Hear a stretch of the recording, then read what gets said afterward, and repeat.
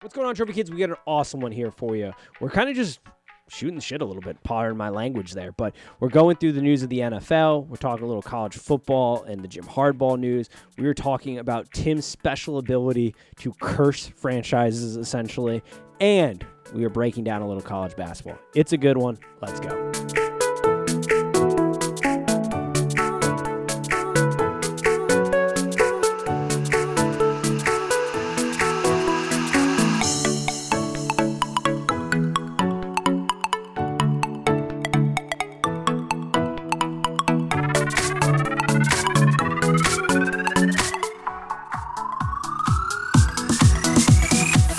Welcome, Trophy Kids, presented by Bad News Media. It is February 4th, and we have the crew back. It's been a minute here, gentlemen. How are we doing today, good sir?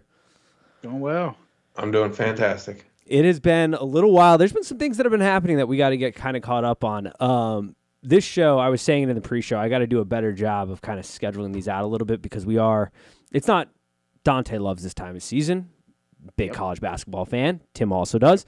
I refer to this as the dark period because we are leaving the football world and I am a lost soul out here. But we are going to get through it. We're going to watch some college hoops. We're going to break some things down. But we had a lot going on. Should we start with, I guess, before we get into anything too serious, congratulations to Tim on realizing that his Detroit Lions are the worst organization ever run. Hey, he can live vicariously through Matt Stafford and the Rams fans. A little easy on the realizing that the Detroit Lions are the worst run organization. I knew that long before. Yeah. This had nothing to do with that realization. What this did give me was a nice little outlet for a year or two while we are rebuilding for the 20th time since I was born 28 years ago. This gave me a little outlet for the next 1 to 2 years to be able to root for somebody who might be able to win. Yeah. That's fair. This is an indictment. We already had a bunch of indictments on the Detroit Lions and the Ford family, but this is a huge one. 1 year removed from the team and in the Super Bowl. Alrighty. Here's what I will say on this is that I do not want to hear those stats. Yeah. I want to fully remove myself from all of this, and I just want to root for my boy Matthew. Let him go out, win a Super Bowl. That'd be fantastic. I'll be happy for him. It'll be fantastic. One of the quarterback idols of my youth is doing well. He's who I thought should be able to win a Super Bowl or take us somewhere, like a playoff win in Detroit. This whole time, wasn't able to do it. Thought it was a mixture of him and the Lions. Turns out it was a lot of the Lions. Mm-hmm. A little bit of him. So some of the people that want to cheer on Matthew's success and be so happy for him, and then they keep on reminding me of what this means to the Lions franchise. I don't want to hear that part. I don't want to hear that part at all. I want to be happy for him and leave it at that. Just because I have to, Tim. Okay. Does this not make you just a little angry? No, not at all. Because I was already angry. Okay. I've already been very. You were already at a base. My anger is sky high with that little stupid man with the baseball bat named Bob Quinn for tearing this organization down. And rather than riding the highs of Matthew Stafford, he just said, "Nope, I got a better plan." Brings in a fat man from New England, his buddy, and decides to just tear this whole thing down, just like his garbage diet and whatever else. His pencil. Don't forget his pencil and the whiteboard. I hate those two so much that that Matthew Stafford succeeding does not do anything to my thoughts on Bob Quinn and Matt Patricia as GM and coach, because that was already the lowest of the lows. I already view Bob Quinn before Matthew Stafford's run. I viewed Bob Quinn below Matt Millen. Matt Millen never had anything to work with. He kept them bad for long periods of time. Yeah. Yes. That wasn't his fault, though. He even told William Clay Ford Sr. that he was not really cut out for the job and didn't really know what he was doing, and he kept getting contract extensions. So I don't put that fully on Matt Millen. I do put what Bob Quinn did to the Lions on Bob Quinn, every little piece. And that starts with being an above-average football team and taking them down to where they are right now. Nate, let me tell you this. So I am from Detroit too. I do not actively root for the Lions. Save yourself some pain there. Yeah. With that said, I am a fair weather fan, so if the Lions are ever good, I will be. That's fair. Very fair. Like the city of Detroit needed this is what you hear from me. I just want to put that out there. So in the off chance that the Lions are good in the next couple of years, there won't be any surprises. I appreciate your honesty here. I will also say to Dante's point, it was, the Lions' struggles were also a little on Matthew Stafford, but the only difference is now that he doesn't have to play a perfect game because it's been perfectly established through this playoffs run. Him and Sean McVay, I feel like in every game, have tried to give away every single game through this playoff stretch and just have failed to do it. They will keep winning.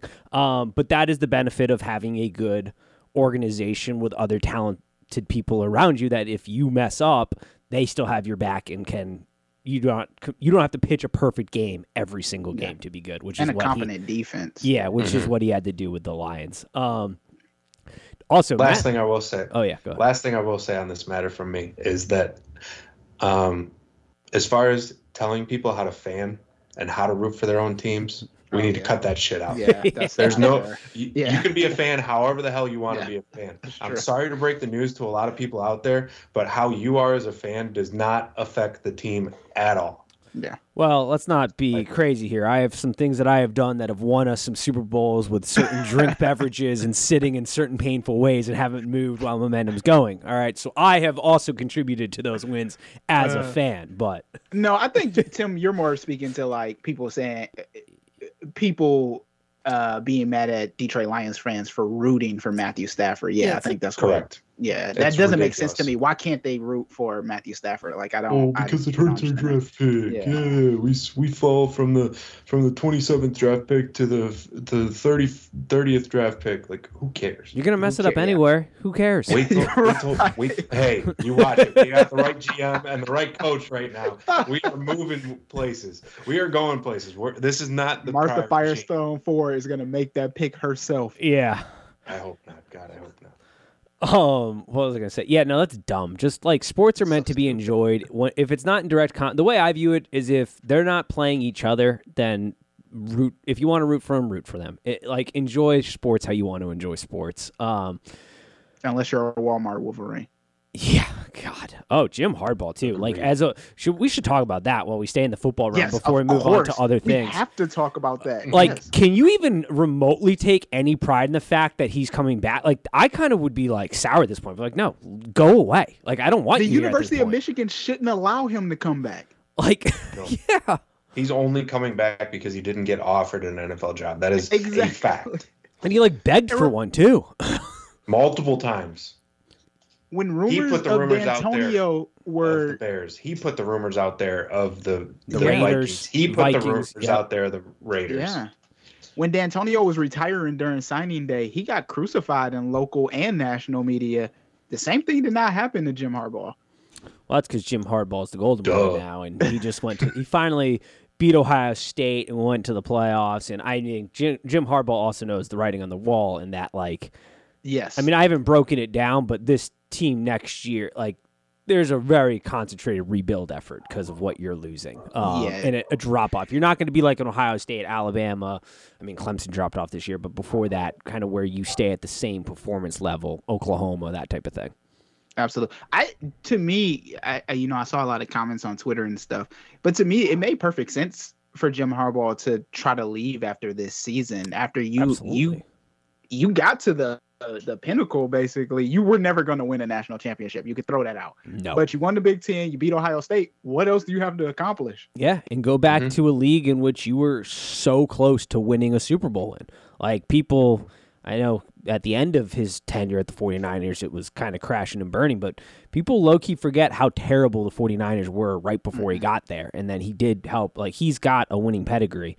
And he was that close to doing it in the NFL. And if you're riding the highs of a college football season like that, yeah, why wouldn't you want to do that? Why wouldn't you want to escalate to the next level and not have to sweat it out on 16-year-old kids' couches trying to get them to come to your school and grinding every day when you can go to the NFL and coach there? That's just a better opportunity. But he's coming back because he wasn't wanting the NFL this go around. Now, this is purely speculation, but I did see a couple of tweets that said that Jim Harbaugh really hates talking to boosters. Oh, I could see that. 100% could see that. Yeah. That's like there were rumors about him trying to get an NFL job last year too. Yeah. Yeah. Yep. Yeah, and Michigan boosters too. I can't imagine are a fun I group could to not deal imagine. with. Nah, I would have to write in my contract like I can only talk to boosters 1 8-hour period out the week. yeah. Except Jim's just getting praise from these guys the whole time This year. You anyway. think so? This year, You think so? Oh, No, The I don't boosters? think so. No. I think this year he is. I think yeah, I this think pa- this year. yeah. I think before that, I no. don't think so. I think the normal fans changed. The boosters, I don't think did. Hmm. And we can I guess that's and that I think that because of the statue that's still up at Michigan and the grave Yeah. that they still That go is visit true. after all That the is things true. that That have is a come out. very That is good very point. true. Yeah, It'd be that's a fair so point. you could remove that statue in the middle of the night and just Mhm. just go. As they go. probably You should. could put it inside the I mean, stadium. You could do something else with it. Yeah, I mean, go they, put it in the they hall did like it a to hall. Joe I'm Pa. sure. Like how Yeah. different is I'm sure they Bo have like an Schembechler athletic from Hall Joe of Fame Pa or as far something as at the University of how Michigan. Like they high put they it. were. Just put it somewhere else. That I don't understand. If there was a sniff of those allegations about one, we don't really have statues like that at MSU, but a sniff of those type of allegations, just remove it. Why would you even want the headache? Why would you even want people to say like, oh well, maybe? And at this point, all the like Nate just said, all the stuff that's come out, it seems pretty damning. Yeah, Oh yeah, it is pretty Yeah. damning. pretty bad. Mhm. Yeah, I would. And don't forget that the quarterback who was now the head coach was there. was at the time. there at the time. Was there at the time? Yep. Correct. Yeah, and this wasn't that long ago too. I think we need to put that in perspective. Yeah, No. it was not the time of black and white photos like the Right. Detroit No. media would like you to believe. No. Yeah. No. This was No, there were color photos out when this was happening. This is well past the time where you can put like, well, there was that day and age. No, not really. Not really. Nope. No. That's what we want to say to justify it, but no, not exactly. Speaking of we got two things in the NFL before we hop into some other topics here, but we'll start with one that is probably the more controversial, and then one that's more of a celebration, I guess. And the controversial Brian Flores news coming out, suing the NFL. Not really entirely shocking. Some of the things that he's alleging there are things that we've known for quite some time. The extremely shocking part, I think there's two. One that I guess it's not, like every person has a breaking point. I thought it was certainly sort of shocking because and it's wrong that this is going to happen, but it's going to happen. The moment he filed that lawsuit, his career in the NFL was probably done, which is unfortunate because I do think he had a bright future had he been able to land another job, which is part of the reason he's suing. And then there is the allegation against Stephen Ross, which comes into questioning the entire integrity of the NFL and the games that are being played. It's also like super illegal if true that he's trying to bribe Brian Flores to throw games, Yeah. and we have It's like allegations $100,000. $100,000 per $100,000 a game. loss. Yeah, which is like super illegal if that's like what was happening. And it also there's a crisis of integrity in the NFL without even opening a single investigation yet, without taking any time. I mean, they've investigated the conspiracy of deflating footballs and Goodell. I mean, they still haven't even released Gruden's emails yet, but within like a couple hours, they're coming out saying these claims have zero backing to them. How would you know? You haven't investigated anything yet. So it's just a firestorm. I probably didn't do the greatest job of kind of encompassing all that is going on there. There's so much going on in this lawsuit. But your all's takes on the current situation that is happening in the NFL right now. Yeah. For me, I think one, the NFL has to get rid of the Rooney Rule. It's not working. They need to come up with something else at this point. And I think too, like it has to feel bad if I'm a college coach, NFL coach, or someone in position to interview for an NFL head coaching job, and the only reason you're interviewing me is because of this rule, which means otherwise you wouldn't interview me. The other thing is, I still don't understand how a sport, and we talked about this with college basketball and college football, because all these conversations are coming up, right? And the only organization that's doing better, they're still not doing good, is the NBA. But how do you have a sport that's 69%, 68% black, and you got 2 black head coaches?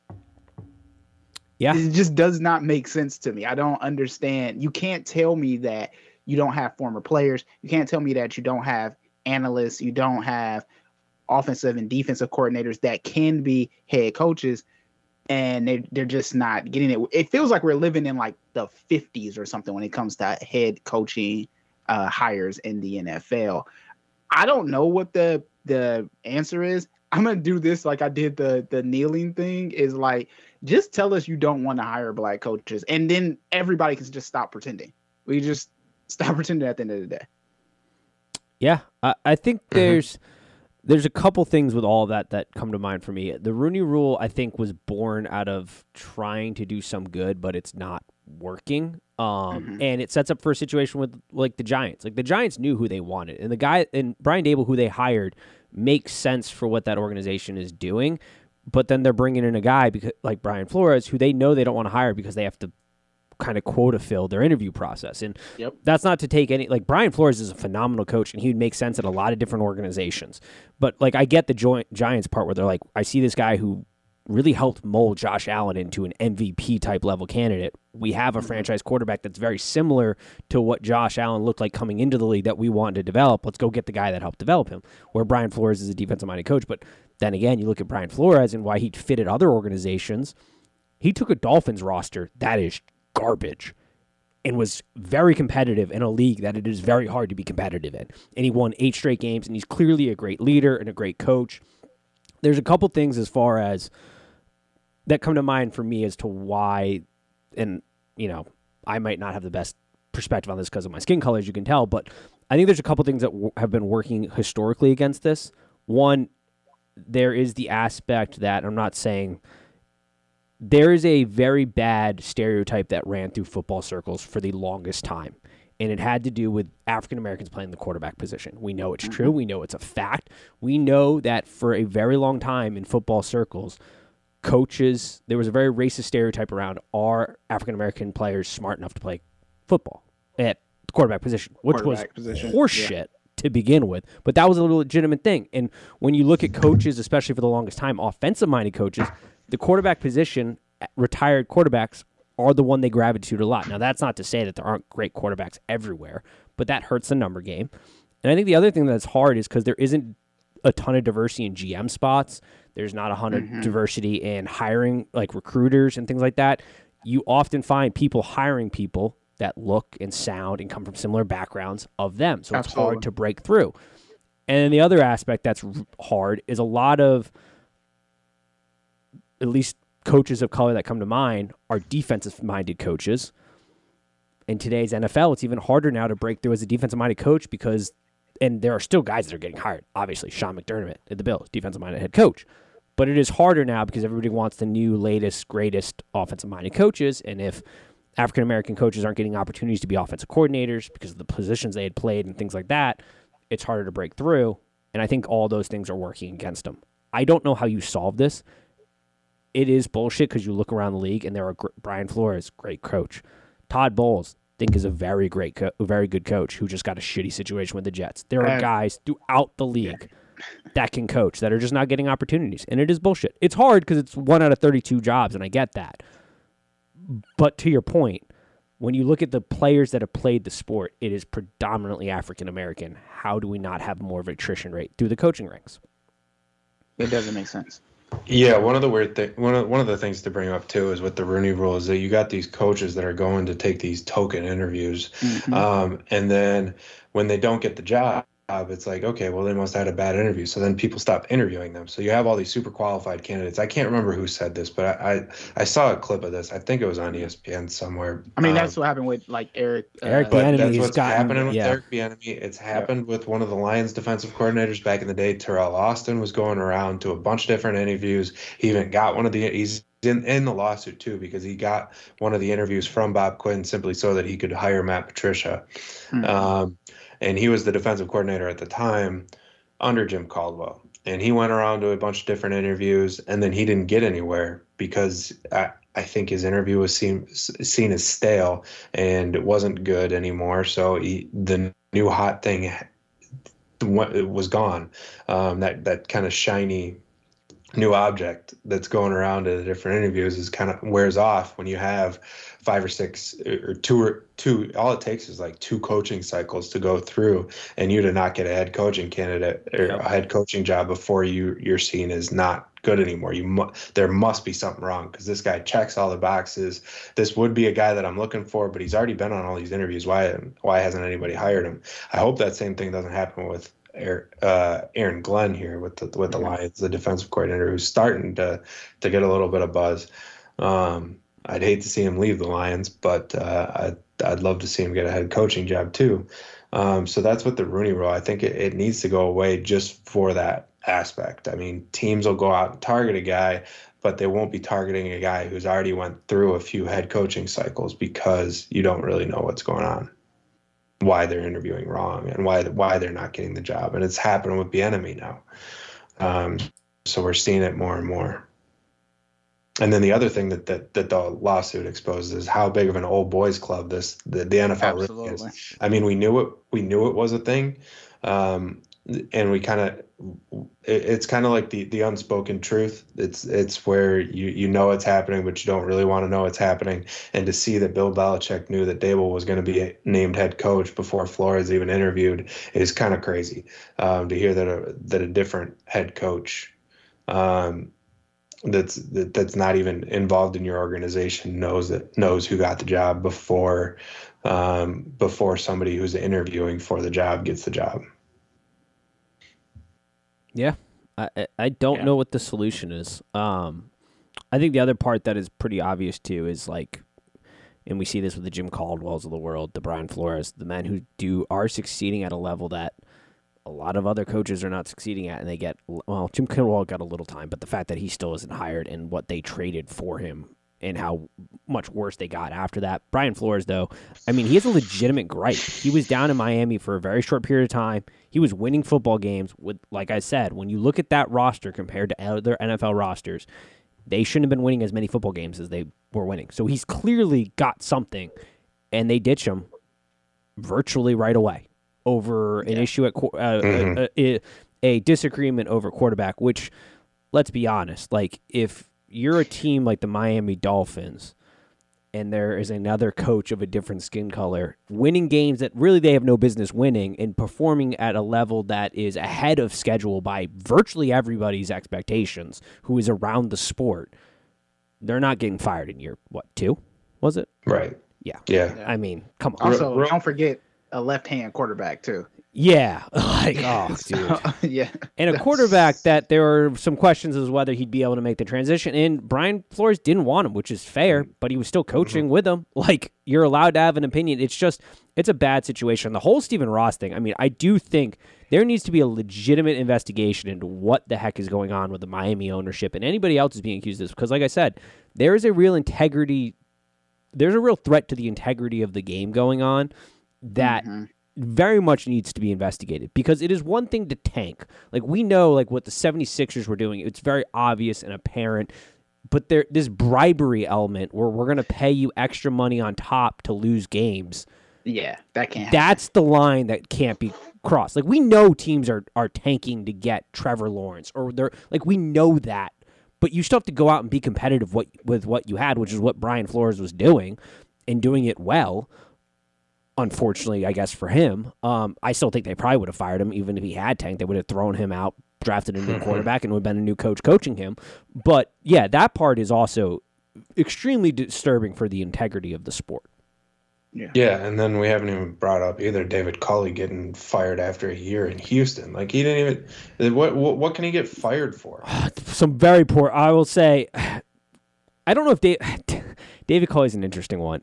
Yes, I agree that there should have been some time, but some of his decision-making is baffling, to say the least. But I also probably wouldn't have hired him in the first place. But yeah, I agree. I think if you're going to hire a coach, especially with that roster, you got to give him – I agree. Like, I agree with the point. Like, I wouldn't have hired him because what played out this year is exactly what I thought was going to play out. Like, the game has sort of passed him by from a head coaching standpoint, and there are guys across the league where, like, the game has passed him by. Like, we saw it with Mike Zimmer this season. Like, I tweeted it, like, I think week 6, like, oh, the game has passed him by. He shouldn't be a head coach anymore. But I agree. If you're going to hire a guy, you got to give him more than a year. Like, you made that investment. You made that decision at some point for a reason. So if your reason was good enough to give somebody a job that there's only 32 of them in the world, they should be able to last longer than a year. Mm-hmm. I don't know if you guys have anything else on this, or if there's even a solution that you have off the top of your head, but it's a bad spot. There's no easy answers. It sucks because I think we're losing out on a guy in Brian Flores, and I applaud him for going through this and sticking to his guns and to his integrity and moral integrity, I guess, and suing the NFL and trying to take a stand here. I do applaud that. It just sucks that it's going to come at the cost of what seems to be, by all accounts, by everybody who's ever played for him, a great leader and mentor within the clubhouse. I can say this. I do not envy Mike Tomlin right now. I know his phone, his phone and his agent's phones, I'm sure, are just nonstop ringing. Correct. So, Yes. hey, if I'm in his position, I don't make any statements. I doubt he probably will. Yeah, he might make like a handful. he might. Yeah. He might. I just don't know what side he's going to come down on. He has a brand and a job to protect himself. He does. So He is, I mean, because he is one of the elite coaches in the NFL, and elite is the correct word. You heard that right, people. Elite has yet to have a losing season. I don't think people have an appreciation for just how insanely good of a job Mike Tomlin has done with that roster as well at times. It'll be interesting to see what he says as well. That will be an interesting stance to see what he takes on that. But I would agree. His phone is probably nonstop. He probably wakes up with 1,000 emails just on this one alone topic. Yeah, just one thing. Yeah, just this one thing. And then he has to pick a new quarterback. Yep. Ugh, yeah. Do not envy him at all. All right. I think that pretty much covers it there. Tom Brady, I already gave my thing on him. The one thing I did want to say is New Englanders need to chill. I know we're an angry bunch, but like everybody needs to chill out. Like there was 2 extra things I want to say because I didn't get to say it when I talked about it on the initial day. One, chill out. He's going to thank New England. He did today in the video he produced. His retirement was rushed, so that I think came across as well. He wrote a letter when he retired the first time. He was retiring to the Books organization. I'm sure he's going to do something big for New England. That's neither here nor there. Do you think Schefter's low-key a scumbag for releasing this news so early? Yes. Like, I know it's his job, but, like, I think based on what it appears to be on how he came across it, seems sort of like a scumbag move. There's a lack of tact, right? He could have done this in a way that was a little more professional. Because I agree with you, it's his job, but there was like it felt scummy, slimy. Well, he doesn't. The way it came out. And the reason I guess I'm not giving him the benefit of the doubt, people are like, all right, stop being a homer for Tom Brady. No, this goes back to the Andrew Luck thing. Like, I thought that was scummy too to break that news in the middle of a preseason game that led to him not being able to make his announcement and doing it in a proper way. I get it's your job, but like there are better ways to go about this. And the rumor that seems to be pretty substantial is that Tom Brady was going to announce this through the Man in the Arena series, which is done through ESPN. So that's how he got the take. He didn't get it by somebody in Brady's camp leaking it to him. He didn't get it through like hard journalism work. He got it because he probably got an advanced copy or somebody at ESPN, his employer, leaked it, which sucks because Tom Brady's making you money, leaked it early and then rushed it all while he's on vacation. Like, it just seems kind of scummy. I get it's his job, but like it felt like there were better ways to go about this, especially from a guy that has earned, I think, the right to kind of have some say in this. I totally agree, Nate. The only reason I was shaking my head no when you said, is he low-key a scumbag? He's not low-key a scumbag. He just is a scumbag. That's fair. That's fair. Yeah. Like, and there's no consideration to be like, hey, I have this story. I'm going to release it, but I'll give you like a second to put some things together or something. Like, if you're the only one that has it. He's Adam Schefter. You're telling me he doesn't have Tom Brady's number? Yeah. He 100% does. Look, I worked for the Detroit Police Department in media relations. It's kind of the reason I'm on this podcast because I did. No, I'm just playing. But stuff would break for DPD all the time. And even the scummiest of reporters would call us and say, hey, I'm running with this story. You got an hour to get your statement out or something, So he could have done something. Like, it sucked because then Tom Brady's rushing to call the Bucs organization, like, I haven't really made a decision yet or whatever, and he's doing all these different things. And it's like, I don't know, the guy who brought so much to the sport, who helps ESPN make money right now, you're going to kind of burn like that. It came off really scummy. Dude's it's like on 2 strikes. vacation. Imagine him having his phone just start blowing up while he's on vacation. Yeah. He's trying to get away, having his phone blow up on vacation. Imagine him doing anything with ESPN again. Like, why? Yeah, I wouldn't. Like, you just filmed especially because Tom Brady's not a guy who series for ESPN. carries a grudge at all. It's not like he's doing anything for money. Yeah, that thing too. Yeah. He'll never have a grudge against ESPN. Yeah. Schefter. So between the Adam Luck news and this, Schefter's on 2-strike count right now. He's on a 2-strike count with me as far as his integrity goes within the reporting landscape. Dude, he was like, he sent those pictures out too of those medical records. Oh shit, that's right. Yeah, I forgot about that. That's why I said he's not just a low key scumbag. He is a very high. He has no morals when it comes to releasing stories. He'll do anything to just release the story. On scummy stuff Adam Schefter has done. My God, I completely forgot about that. Yeah. I did not. This guy is unbelievable. It's insane how big of a scumbag he is. Unbelievable. Oh man, I forgot about that. Yeah, God, what a joke. You know what's also gonna suck? This is Jake Paul, right? That's what it was. Yeah. Jay Paul when he blew his fingers off with the fireworks. I didn't remember who it was, but I remember it was like literally a picture of a medical record, and it's like, what? This is what happens when you go to the University of Michigan. I was gonna say, isn't he an alumni? I wasn't gonna go there, but I was. Imagine being a Michigan alum now and tying yourselves to Adam Schefter, because you bring him back for the coin toss and everything. He stands around on the sideline for the whole game. You bring Brady back for the coin flip. You're lucky to even get him in the building, and then he leaves right after. I mean, he wants nothing to do with that school after the way they treated him when he was the starting quarterback, not really even starting quarterback there, because of the promises made to Drew Henson. Sorry, and now you got this. It's just.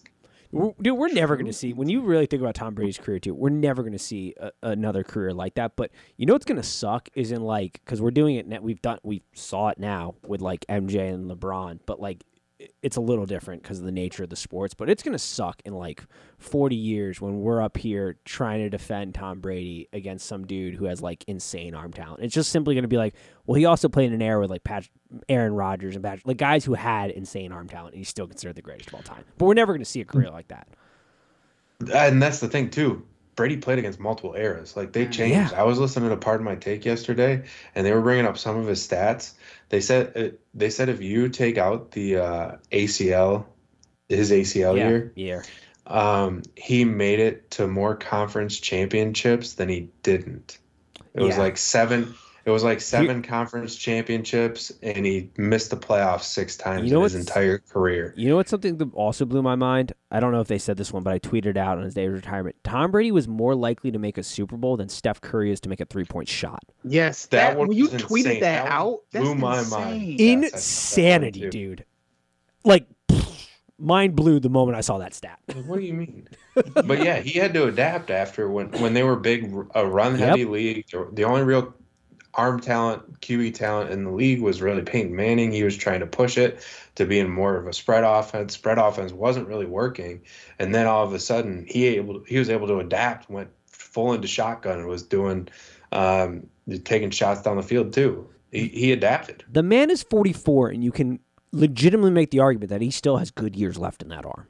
Mm-hmm. It's mind blowing what we saw with Tom Brady. And we won't see it. I made this argument I recorded one on Tuesday.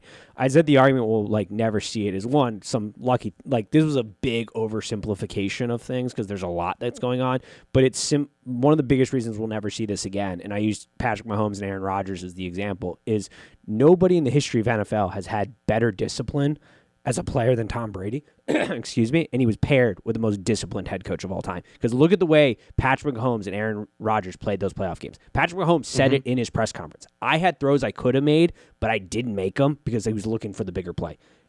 Go back and watch any big game Tom Brady has been in. He has never done that. Like, he picks and chooses spots, but he just methodically moves the ball. Same thing with Aaron Rodgers. Throwing the ball at the end of the game into triple coverage against Aaron Jones when he had a wide receiver 20 yards down the field, wide open streaking. It's the discipline, the nature in which he played the game. He was the most disciplined quarterback to ever play the game, and he was paired with the most disciplined coach of all time, and that is, a recipe for insane success that will never be repeated. I mean, he has more Super Bowls than any if he was his own franchise, he has more Super Bowls than any franchise in the NFL. Over the history of the NFL. That is insanity. Also, while we're talking about greatest players, Tom Brady definitely has solidified himself on the list before even making a move to Tampa. Can we stop putting Babe Ruth on these lists? Yes. Stop it. Stop. I saw your tweet, and why should we stop doing that? Why does it not count? If you were playing before people of color could play before you could play against people of color, it doesn't count. No, it just doesn't. Not even remotely. It doesn't. Not even remotely. You're not the best player. There was an entire segment of the population that you were not competing against. No. It doesn't count. Just like Michigan with all those championships. Nope. No. Yeah. Before integration, those don't count. And they have a very easy number one to slide in there, but they didn't want to vote him into the Hall of Fame either. In baseball, Barry Bonds. Baseball Hall of Fame is a joke. The baseball Hall of Fame is a farce. Dude, the Baseball Hall of Fame and the MLB are hand in hand walking into the sunlight of death. Like these organizations are so mind-numbingly dumb. It's incredible. Like, I get it. Took steroids. So did a whole lot of those errors. I don't know if you noticed, the commissioner that reigned over that error is in the Hall of Fame. What are we doing? Also, baseball was so fun. The guy on your wall, but like, he got popped too. Hey. Nothing ever bad happens. What he was taking was legal at the time, all right? Legal at the time. Yeah, I'm sure. Sound like, David Ortiz has done nothing wrong ever in the history of sound like Peyton Manning. Yeah. HGH. His wife was getting the supplements. His wife was getting the supplements. Yeah, my whole argument with any sports Hall of Fame, if you can't tell the history of the sport without that player, they should be in the Hall of Fame. Like, you can't tell the history of baseball without those guys. How are they not in the Hall of Fame? I don't even understand it. He had two Hall of Fame careers too. One before steroids and one on steroids. If you isolated those two separate careers, and the Roger Clemens thing is even crazier. Those would make it in.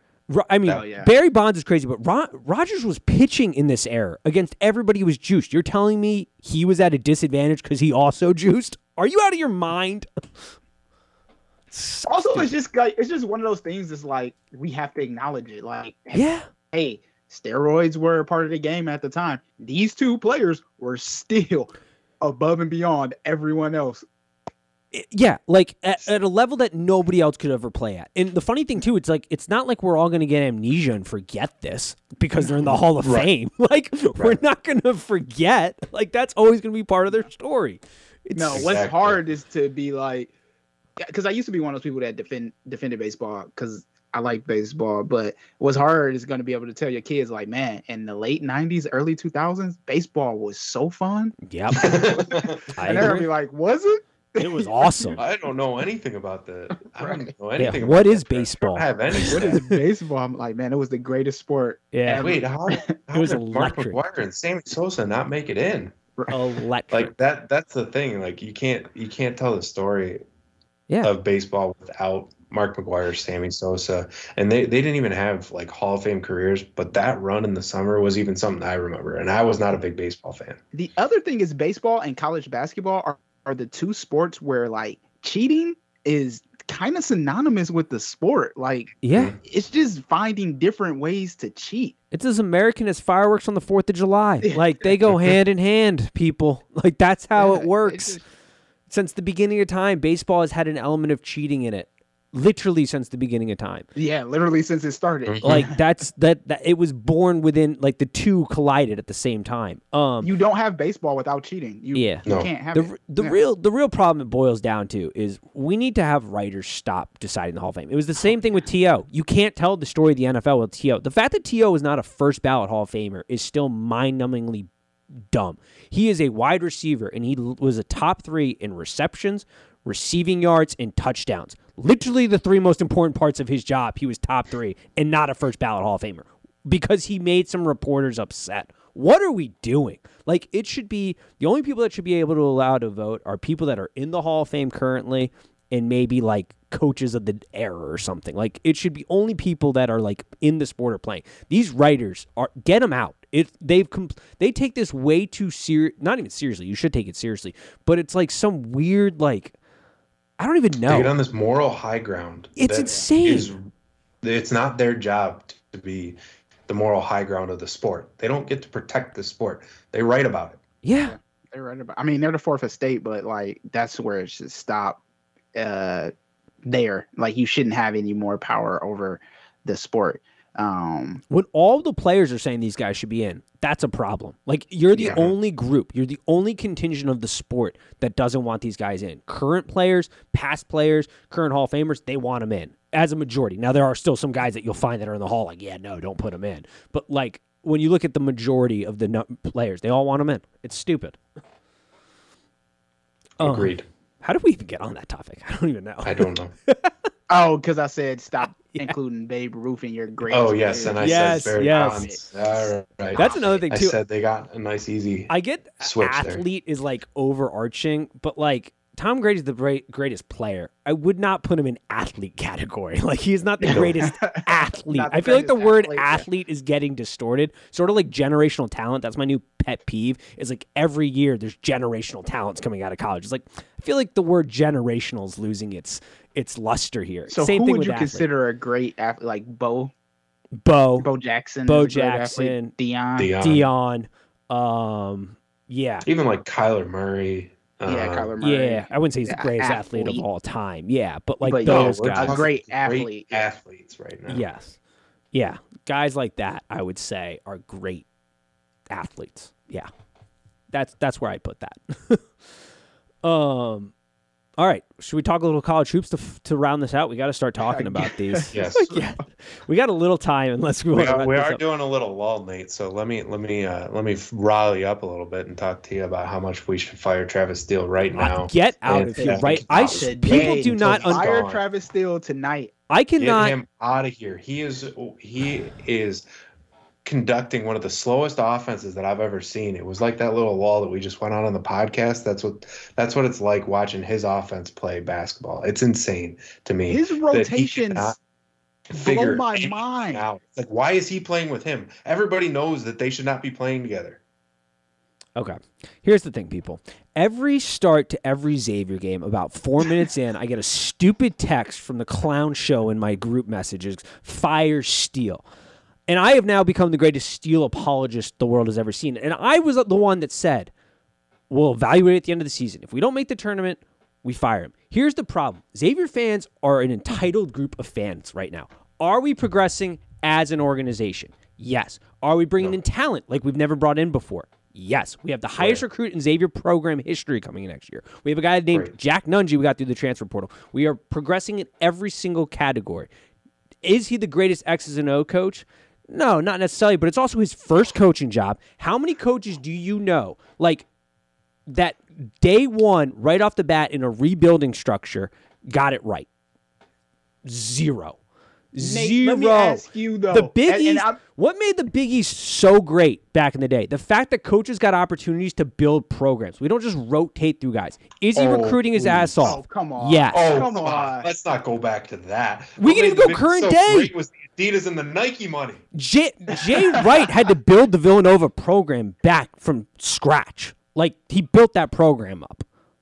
But Nate, how often are you watching games where you see Travis Steele go, and I'm outside looking in, you see Travis Steele go small ball. This happened in the Butler game. I don't disagree. I'm not saying he doesn't have things to work on. I'm not saying that we have to work on the rotations, but we're ranked right now. With these same guys for the past 3 years now. What game have we lost that was not a big-time game? We've only lost to top 20 teams. You beat Butler by 2 points. I don't care. We still won. Barely. We are a statistically better team this year than we have been any year under him previously. Like, we are It's the same thing that projecting happened last upwards. year. We go on these little People- runs, and then we get torn right down because he cannot coach. Because what happens? We come back in the second half. That must be not good coaching. That's actually good coaching. He literally said that it was his not good coaching that made them win that game by 2. Oh, for the Butler game, yeah, that I agree. Yeah. He took responsibility. But the argument right now is like we play better in the second half. That is like exemplifying good coaching, that he makes adjustments and then we play better in the second half of games. He adjusts to what the game flow is going and makes the adjustment. That's actually like a sign of good coaching. Here's like the thing. Are we getting good opportunities and missing them? Yes. That's good coaching if we're getting those opportunities. Are we horrendous from the foul line? That is a real source of pain. I'm going to give you a stat here that was mind-baffling that we need to get better at. Yes. Did I say going into the season? What was our expectation going into the season? To compete at the top of the Big East and make the tournament. We are doing exactly that. Yes, we're not the number 10 team in the country right now, but I don't know if you people forgot, but like Chris Mack inherited a great program with good players right after that. And if you forgot, we always trailed off at the end of games. We didn't show up when we were the number 1 seed against Florida State. We didn't show up when we should have beaten that Wisconsin team. Like, we constantly ran out of gas at the end of games under Chris Mack. Like, we have this illusion that this program was, like, so much better. Like, let's just see where it's at the end of the year is my argument. Here's my baffling stat right now that's going to blow your mind. It's not going to help my argument, but it is a baffling stat that if we just got this cleaned up alone, we'd be such a better team. It's honestly mind-numbingly insane how bad this stat is. I'm going to give it to you, right? Right now in the country. Now, this is ranked. I'm not doing percentage. I'm saying where do we fall ranked out of like the 312 teams or whatever it is. We are 9th in the country right now at getting to the foul line per 100 trips on offense. 9th. Do you want to guess where our free throw percentage is at? Like 108th. Yeah, is it going to be 100 and something? You're not even close yet. Got to go higher. It's in the 200s. It's 217. Oh, this is a team that primarily plays in the paint. And we don't make those either. 59% of your shooting comes from inside the paint. And they miss a lot of those. We're 24th in paint points, so that's not entirely true. Yeah, but that makes more sense. Do they count the free throws? I don't really know. It's layups, dunks, tip-ins. So near proximity field goal percentage, we're 24th in the nation. A near proximity field goal percentage. That makes sense to me. But my point is, 3 points, we are so low right now. Oh yeah, y'all 3-pointers. Y'all suck at 3-pointers. You get that cleaned up, we're doing much better too. So like we're getting good opportunities. The offense, if it just here's the other thing. Here's the one thing that I want to get cleaned up, and this is a PSA to all Xavier fans. Y'all need to chill on the criticism of the players. Nate Johnson was breaking down in tears about what is wrong with him because he was having some off nights in the locker room. Y'all need to chill out. Like, let these guys work through some of their issues. Like, when I read that quote, I wanted to punch my wall at the criticism. Like, I get being critical of players. That is fine. But when we got guys breaking down because they're going through a slump about what is wrong with them, you've crossed some lines on the criticism fair. Like Hunter, not a great player. He probably shouldn't be starting. But like going after him personally, like at the end of the day, these are kids. Like we need to redirect our anger here. Like that was the most disturbing thing I've seen all season. So Xavier fans, y'all need to chill out. And how about this? Maybe let's inject some positivity into the building. I go to every game and I can't tell you how much negativity. We are ranked currently. We've only lost to ranked teams. We have not dropped a game. I get being upset about the play. I get wanting it to be better. I'm with you on all those things. I think there is room for improvement. I'm also not saying we don't fire Steele and go for something better, but I'm also saying let's play it out. What good is it doing right now when we have a chance to do something that we haven't done in the past 3 years, where we're competing at the top tier of the Big East, to just be constantly negative and pumping constant negative energy into the program and into the building? It does no good. That is my argument. I guess that's why all of my negativity is towards Steele, because I don't want to bring it out on the players. It has to come down to Steele. Now, Hunter is a little different. I don't want to attack people, but he is also like he's 23, 24 years old. So he's not playing really terribly too. Anymore. So if they're freshmen, sophomores, juniors, they got to start getting it. There shouldn't be any personal attacks. No. Definitely. I will take a strong stand on no personal attacks.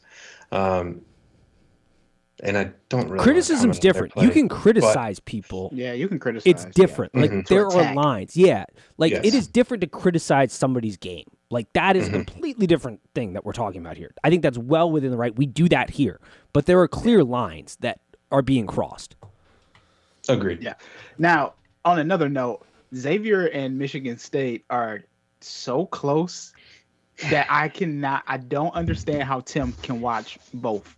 I really don't. So right now, Xavier and Michigan State in the net are neck and neck, and then in the Kim Palm, I think there's like 2 or 3 teams that separate Xavier and Michigan State. So very, very close, and play very similar games.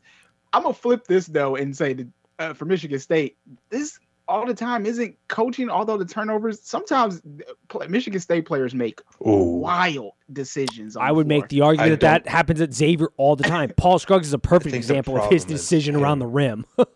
But yeah, and execution. We're not hitting like we used to last year. I mean, we are what, like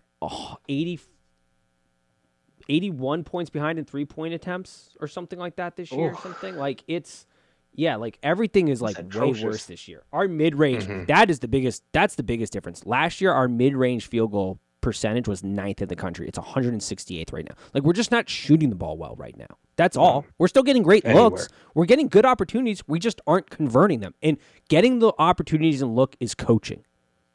Executing is the players. And that's the difference. And we don't seem to be delineating between the two.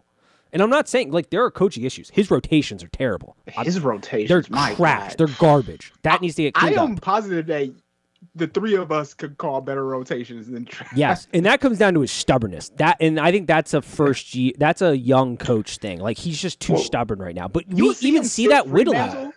You'll see him sit Fremantle when Fremantle is getting hot. Like, that drives me crazy. Yeah, and that was the thing that I liked about Steele at the beginning, was he was just letting the kids play, like letting them play through thick or thin. And the first part of his coaching tenure, I was like, okay, well, we just don't have depth, so it's fine. You can just let them play; they'll figure it out. And they really have not figured it out, like, at all. So it's tough. Yeah, I agree. I mean, this team has potential, but like, I just think the floor isn't for. I'm being facetious when I say fire Travis Steele. I just think, at this point in the season, there's we're going to fire him because he's lost to Villanova. Who in the conference hasn't? Like, we lost to Iowa State when you look at our efficiency number, our worst offensive efficiency period was that December period. Sorry, Iowa State's a top 20 team. Oh, we lost we've only lost to ranked opponents. I get it. We should be winning those games. We should be in those games. It's incredibly frustrating when we come out in the first and absolutely stink and are lethargic and terrible. But, like, let's just see how the season plays out. Like, this team has potential. They start hitting some shots. The ceiling is incredibly high. So, like, let's just see where it plays out is my whole argument. And I'm not going to hold back on the fire Steele, like, at the end of the season. Like I said from the beginning, if we don't compete in the Big East and we barely make the tournament or don't make the tournament, I'm with you. I'm all aboard on that train. Tournament. I've been saying this for but that was the expectation going into the season. For the past 3 years, though, too. Like, I was like, I'm gonna wait to see what Steele's got. I'm gonna wait to see what Steele's got. It's and his I've been fourth holding year. for like this year to start unleashing. So it's a lot of pent up anger on that stuff. Michigan State went through a much similar thing where people were even like calling for Izzo's job. So there's this thing there where people like to call for coaches' jobs. I mean, we lost against Rutgers last year by 30 points. Yeah, I don't know that I would be upset if he retired, but I don't really want to start calling for his job yet. So we'll see, because he's got the same rotation issues. I don't know what coaches think. It's an embarrassment of riches, I think, at MSU. Not anymore. He has that depth. The rotation. There's that much depth. How could it not be Michigan State? I'm talking about at the bigs, like. Oh no, at the rotation there is weird, and they can't find anybody to step up. Marble was supposed to step up. Bingham can step up in most spots, but like then you need a backup for him. Sissoko isn't. I don't even know if he can play basketball. Consistent.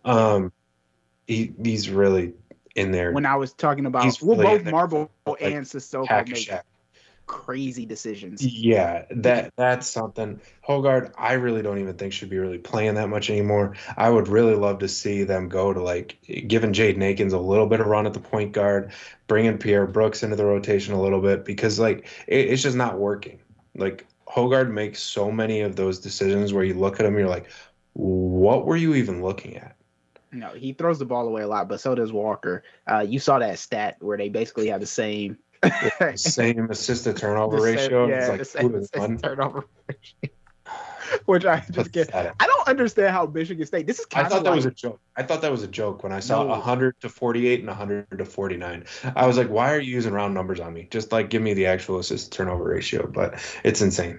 This is kind of similar to Jim Harbaugh not being able to find a quarterback, with Izzo not being able to replace Cassius. That doesn't make sense. You should have had someone in the pipeline for that. And so now you're waiting on the class of 2023 to maybe fix that. If you don't have a good backcourt for college basketball, you can't win a tournament. That's it. It's that simple. And they can come in now as freshmen nowadays to be able to fill that void just fine. Yeah. I don't know. There was a difference. This was my biggest frustration with Xavier and Michigan State last year. Izzo would sub way too much, and Travis Steele wouldn't sub enough. Yeah, and it was one of the most frustrating seasons in my life to be able to watch that, to have a coach that's subbing everybody at the 4-minute mark at the under 16-minute timeout, and then a coach who wouldn't even sub a single person until you got 8 minutes left in the first half. And it's like, what are you guys doing? Like, you got to make some adjustments, or don't make that adjustment. Let these players figure it out. They're young. They'll get it. Yeah, I get. My thing is the Malik Hall and Joey Hauser. I still don't understand. I don't understand that. Why? Because the best sixth man in the league. No, he should just be a starter. He should be just start him. He's your best player. He's not the best sixth man in the league. He is your best player. Play him. Start him. Yeah. Here's the last thing I'll say before we move on to anything else or finish anything else.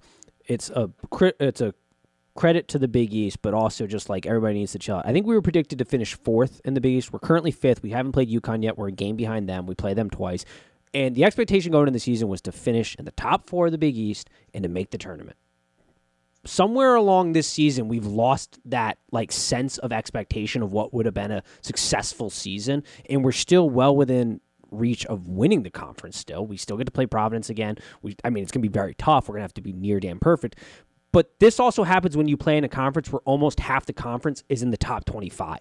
Like the Big East is a juggernaut. We have 11 total teams. 5 of them are in the top 25. We play everybody twice. Like this is a tough conference to win games. We should be competitive. We should be right up there at the top. But I think my biggest takeaway is just, can we just chill? Like I just want to relax, watch the games and see what happens. Like we're still within expectation. This is an incredibly talented team. We're going through a slump.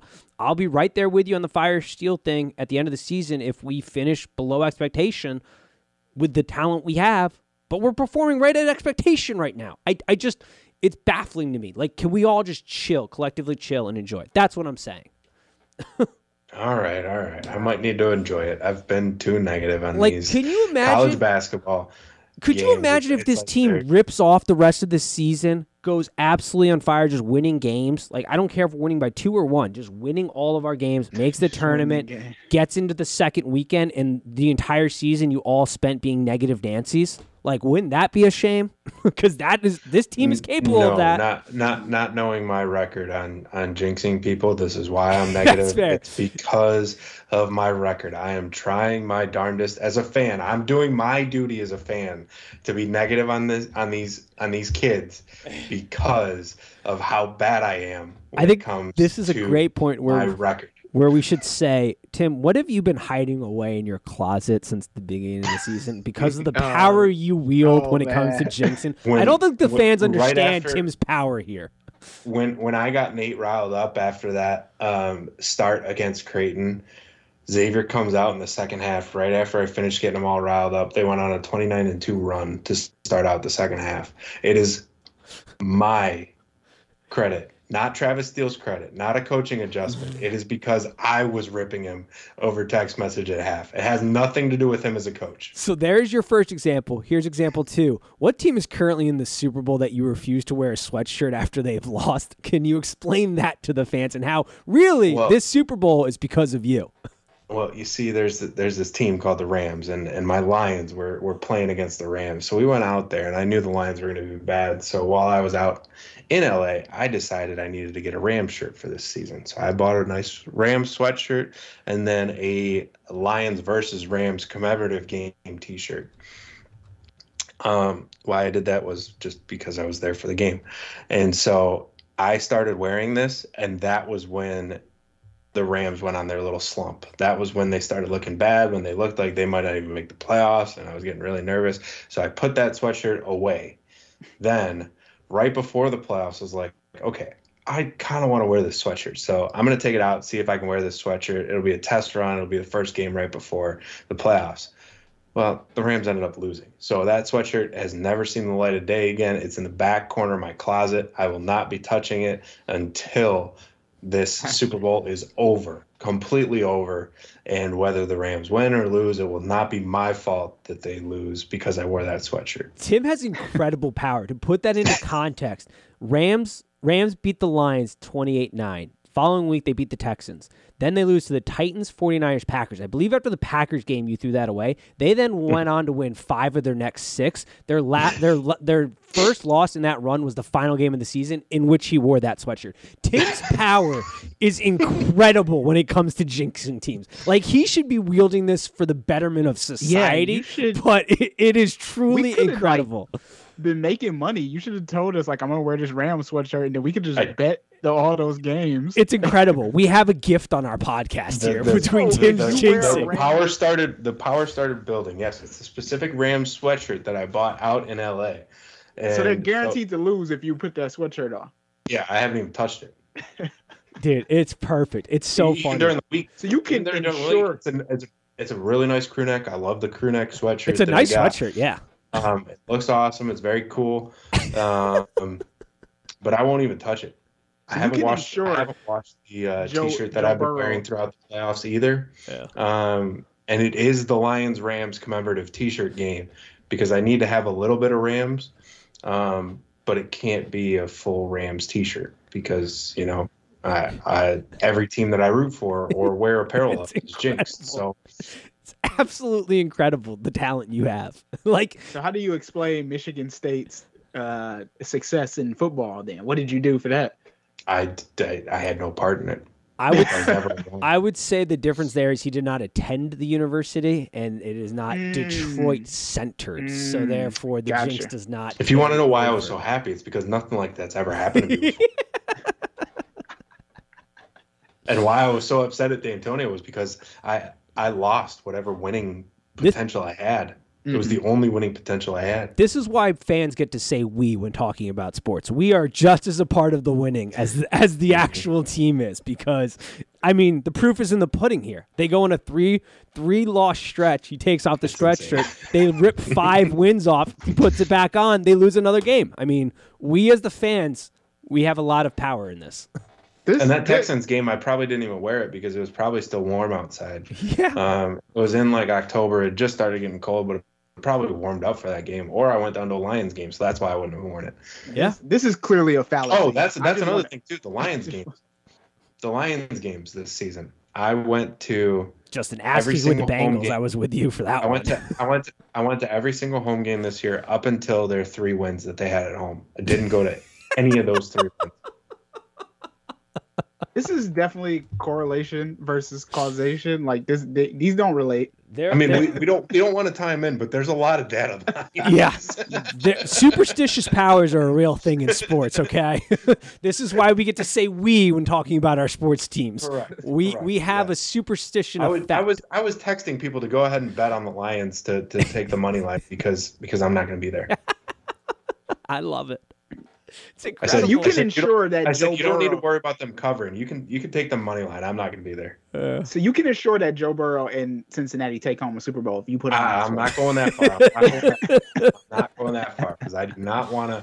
I don't want to put everything I have. City of Cincinnati. Tim's Venmo is open. I am so glad you don't currently live in Cincinnati because people will be at your door. Yeah. All you have to be is like, my Venmo is open, City of Cincinnati. Yes, correct. My Venmo is open. How much for Tim to wear this sweatshirt? Oh, God. It's perfect. There is a price. There is a price. There is a price. All right. Anything else before we wrap this up? I'll tell anybody that's listening out there, if they get me a Super Bowl ticket to LA, I mean, I will wear the Rams sweatshirt to the Super Bowl game. You're obligated. No questions at that point. Yeah. No at that questions point, you're asked. obligated. So Cincinnati fans, you heard that. If you get Tim to the Super Bowl and Nate and Dante, you will wear that. You will wear that. Absolutely. Oh, God. All right. We're going to clip that up and put that on social. Anything else before we wrap this up?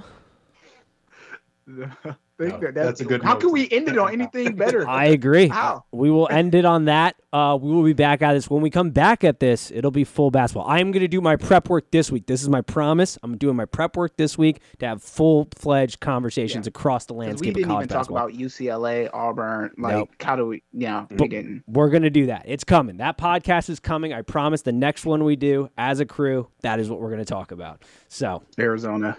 Yeah. oh, God. We have some things to talk about. Bruce Yeah, we got a Pearl. lot to talk about basketball. We got a lot to talk about. So we'll look forward to that. But until then, peace. Peace. Peace.